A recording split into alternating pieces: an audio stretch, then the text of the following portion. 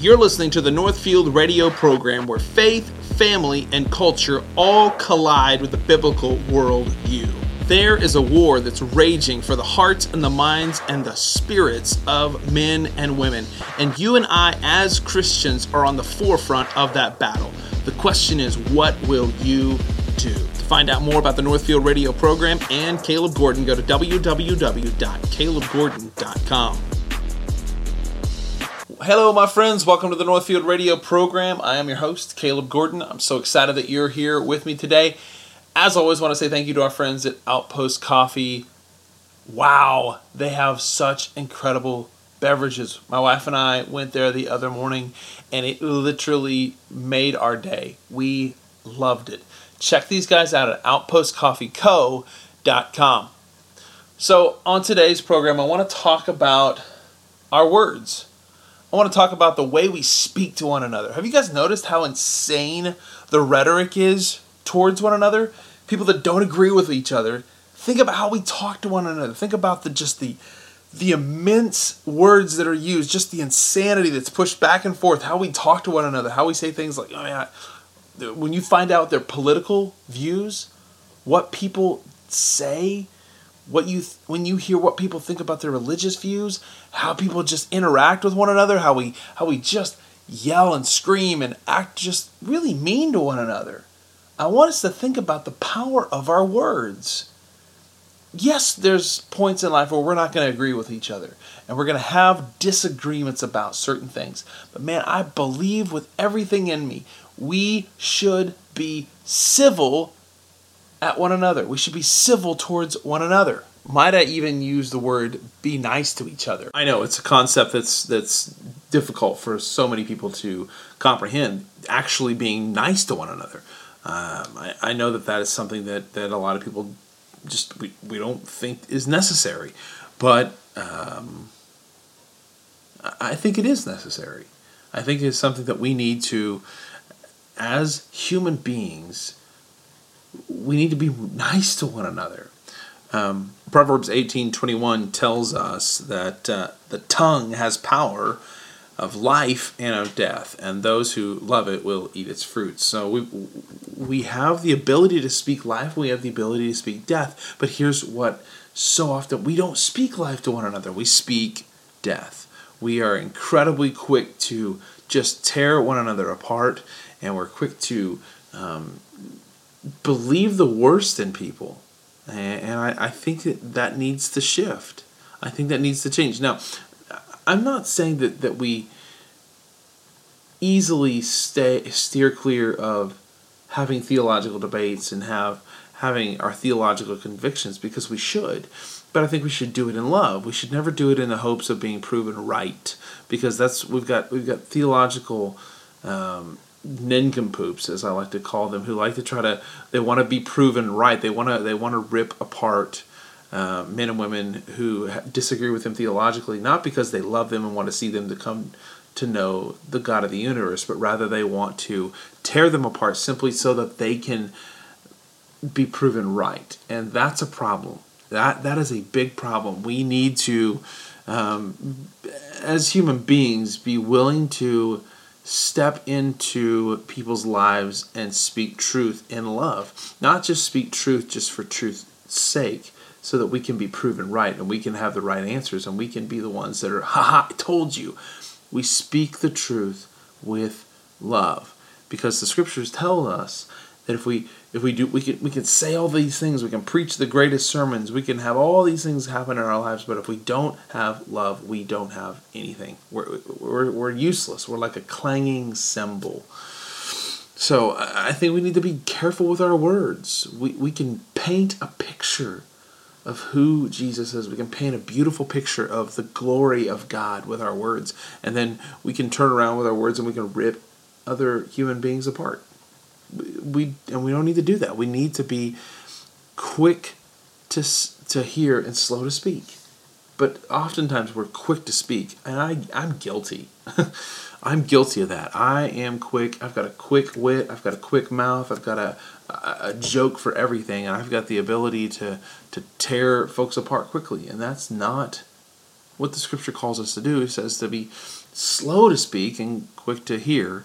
And I think that would be a big fix in a lot of things in our world if we were slow to speak and we just started listening more. I'm 41 this year, and I admit that 20 years ago I was much more brash and would just quickly rip into people over certain things, and I've learned in the last 20 years that that's not how you fix things. That's not how you fix people.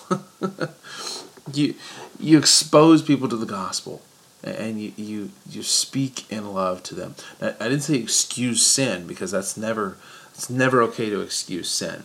But I am saying that we bring the truth in love to people. We speak that in love to people.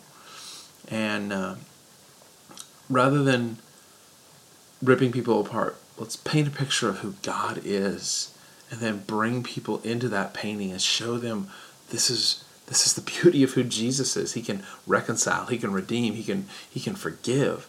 And when that takes place, that's when you begin to see redemption. That's when you begin to see human beings come to know the God of the universe. And that's good news.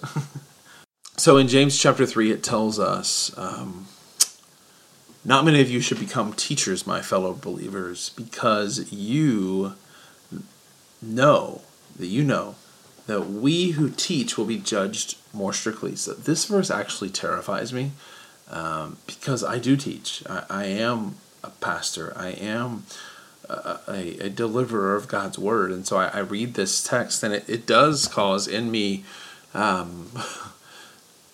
little hesitation, because I see my own life. I know my own sin. I know my own heart. And I'm going to tell you, I fall short. I stumble. I fall. And so I know better, because God's word is in my heart. It's in my mind. And yet sometimes I deliberately run after the things that are wicked. And I don't want that.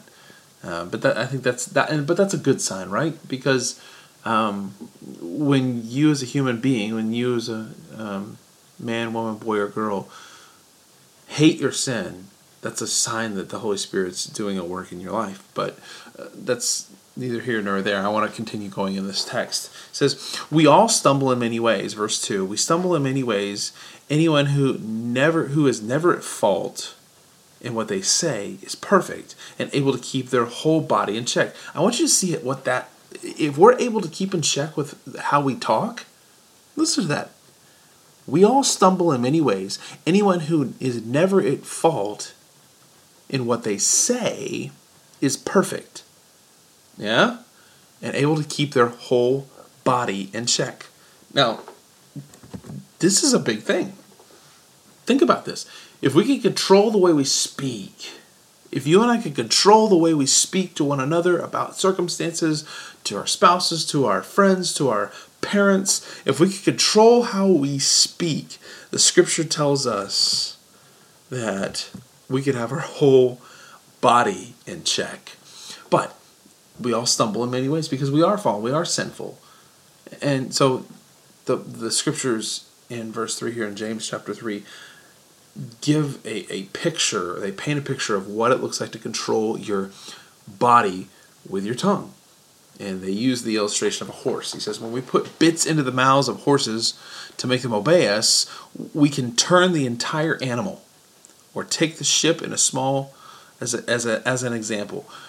Although it is a large vessel and is driven by strong winds, they are steered by a very small rudder, wherever the pilot wants it to go. So your life is steered. You're the pilot. You're steering your life by what you say. Think about the things you've said. Think about the things you've said to your spouse, to your boss, to a coworker, and how quickly the words that you use, the words that I use, how quickly that can just get us into a ton of trouble. Like a ton of problems can arise by saying the wrong words. Think about the things you've said. Think about the things that you've said to a spouse or a friend, and you said it in a wrong tone or you said it in a wrong way. How quickly did that escalate the circumstance and cause war in your home, war in your office?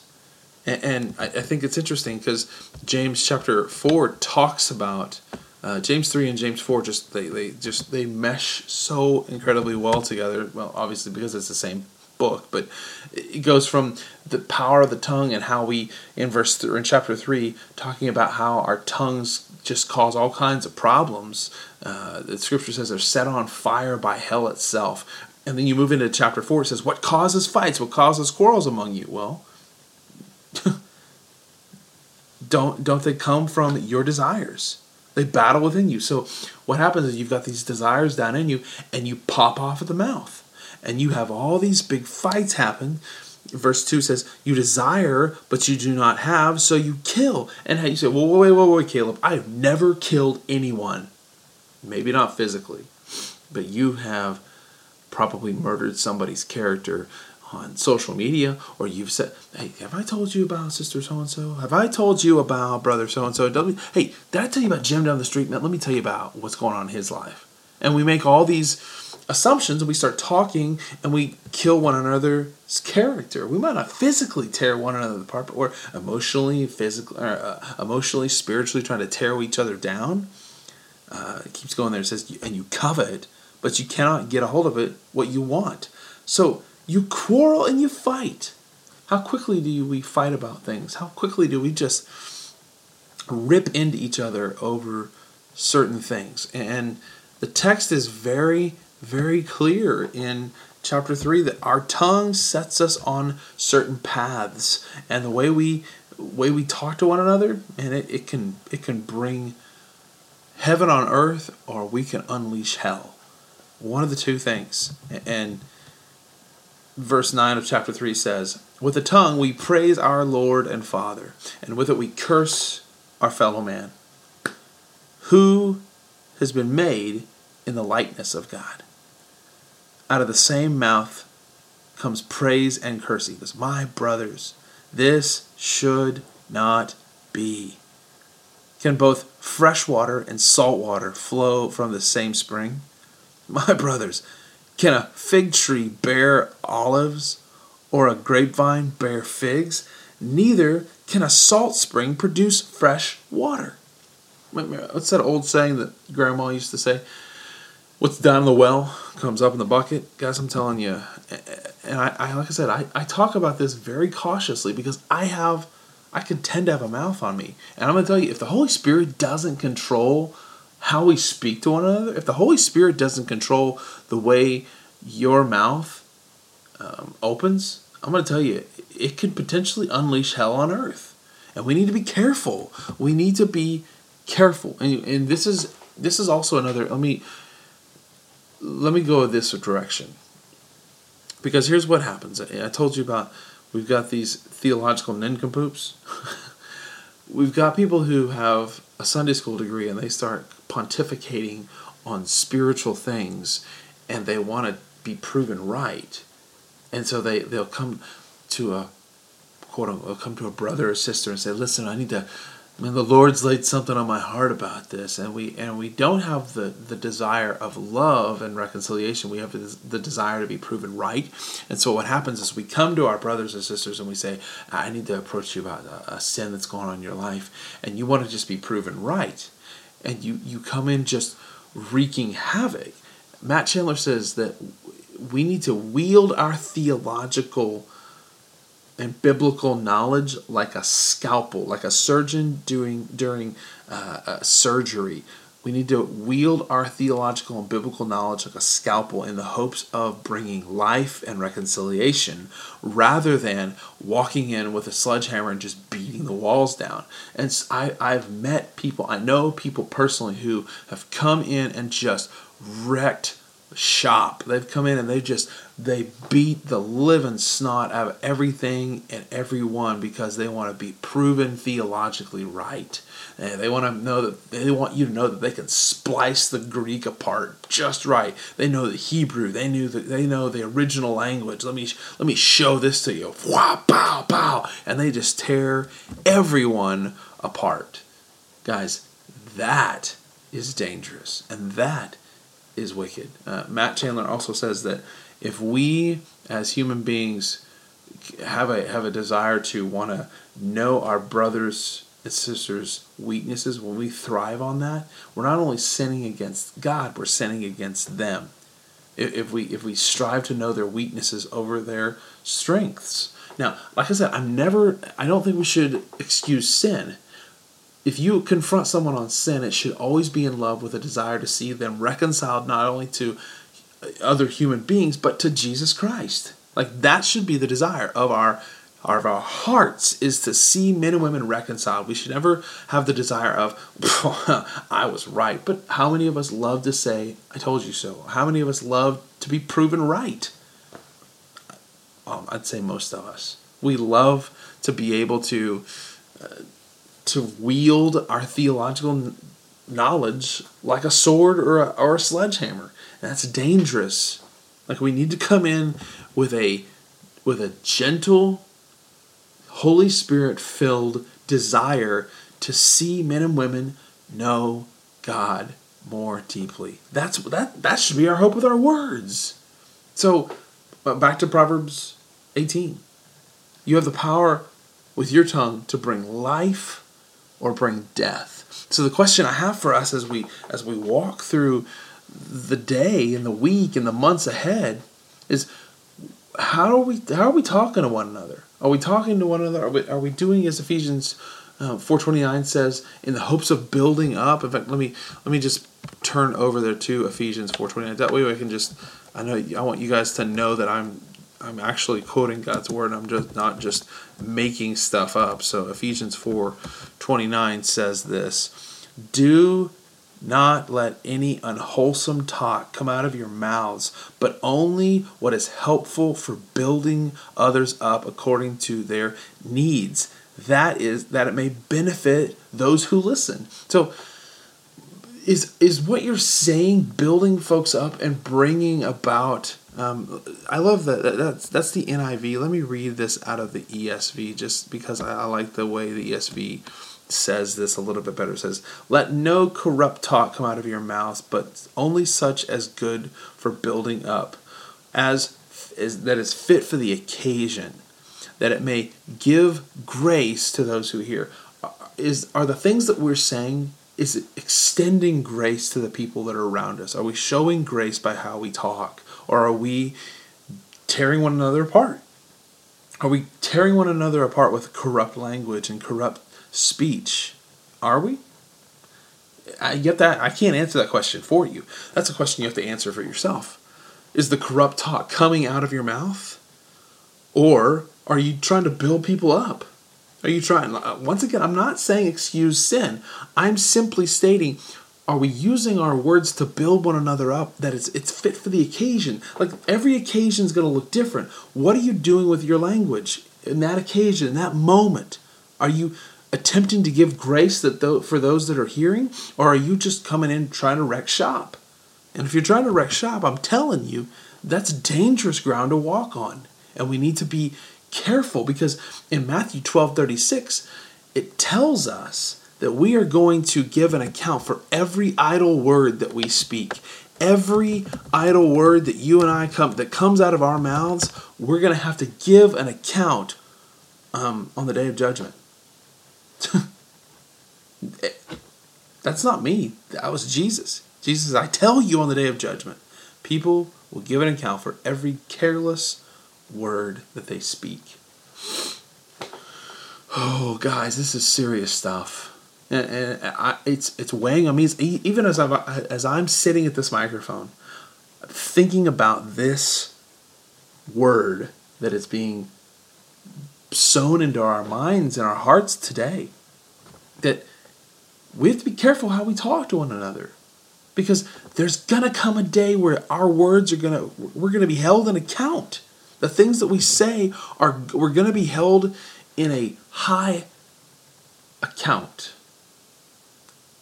And I'm going to tell you, if you're not covered by Christ, if Christ is not your Lord, if Christ is not your Savior, man, you are in deep weeds.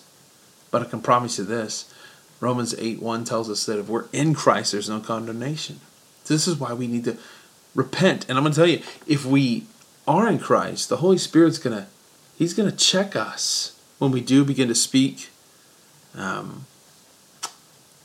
unwholesomely, as the text says. When we begin to speak that way, the Holy Spirit's going to check us and say, listen, whoa, Caleb, you better slow down, sir. No. I'm telling you, we've got to be careful. And when the Holy Spirit brings that to our attention, repent. Repent. The Scripture says, if you confess your sins, He's faithful and just to forgive you and to cleanse you from all of your unrighteousness. And that includes this thing of careless speech. But when the Holy Spirit convicts us, man, we got to be quick to repent and quick to get rid of it. When the Holy Spirit convicts, don't try to make excuses for your speech. It's like, I'll be fine. I'll be all right. Don't worry about me. I'm going to be totally fine, and it'll all work out, and it'll all come out in the wash, and everything's going to be fine. Well, I'm going to tell you, that's not how God's Word tells us to do these things. In fact, the Scripture tells us, don't grieve the Holy Spirit in Ephesians 4, verse 30. It says, don't grieve the Holy Spirit, by whom you were sealed for the day of redemption. Let all bitterness and wrath and anger and clamor and slander be put away from you. All malice. Be kind to one another. Remember I told in the beginning of this, I said, be kind. Remember I started this broadcast out saying we need to be kind to one another, tender-hearted, forgiving one another as Christ, or as God in Christ Jesus forgave you. Woo! That's it, man. That'll preach. That'll preach right there. That we would put all that away. And it begins with our tongue. Like, what are we saying? Are we bringing life or are we bringing death? I'm going to challenge us this week that we would bring life to one another, that we would speak life, that we would preach life, that we would share life with one another rather than trying to make excuses for our lives. We would be an imitator of God, as Ephesians chapter 5 verse 1 tells us, to be an imitator of God. How do we do that? By putting all of our bitterness aside, by putting all of our wrath and our anger and our foul speech and our slander and our clamor and all the junk that we've got in our lives to be put away from us, and that we would just be kind to one another as Christ has been kind to us. Be kind to one another as Christ has been kind to you. And when that happens, I believe it's going to change not only your world, but the world around you. People are going to begin to look at you differently. They're going to say, man, there's something different. This guy's speech is controlled. He doesn't talk like everybody else. He doesn't say those things. He's very quick to forgive. He's quick to show love. He's quick to speak life. He's quick to build up. And man, the grace that's extended when he talks, holy cow, how incredible and beautiful is that? So I'm going to challenge you and I this week to walk in love and share Christ with our speech and speak life rather than death. Father, thank you. Thank you for your word. Thank you for the conviction of it even in this moment. Thank you that you've given that to me, that I read this and I see that you want me to be cautious when I speak, to be mindful of what you want me to say. Father, help me to speak in the way that you want me to speak. Help me to talk the way you want me to talk around people and to people. Help me to put away my bitterness, my anger, my clamor, my stuff, my junk, my sin. Help me to put that away and help me to know you in a more intimate and loving way. I love you, Jesus. Thank you for your grace. In your holy and precious name, I pray this. Amen. Well, guys, I love you all. Thank you so much for taking time to listen to the show. I pray that you would be encouraged. Share this with a friend, and let's see what God does. You all have a great week. This program has been brought to you by DSR, a technology company that has been investing in Bartlesville families for over 35 years. DSR, we deliver technology.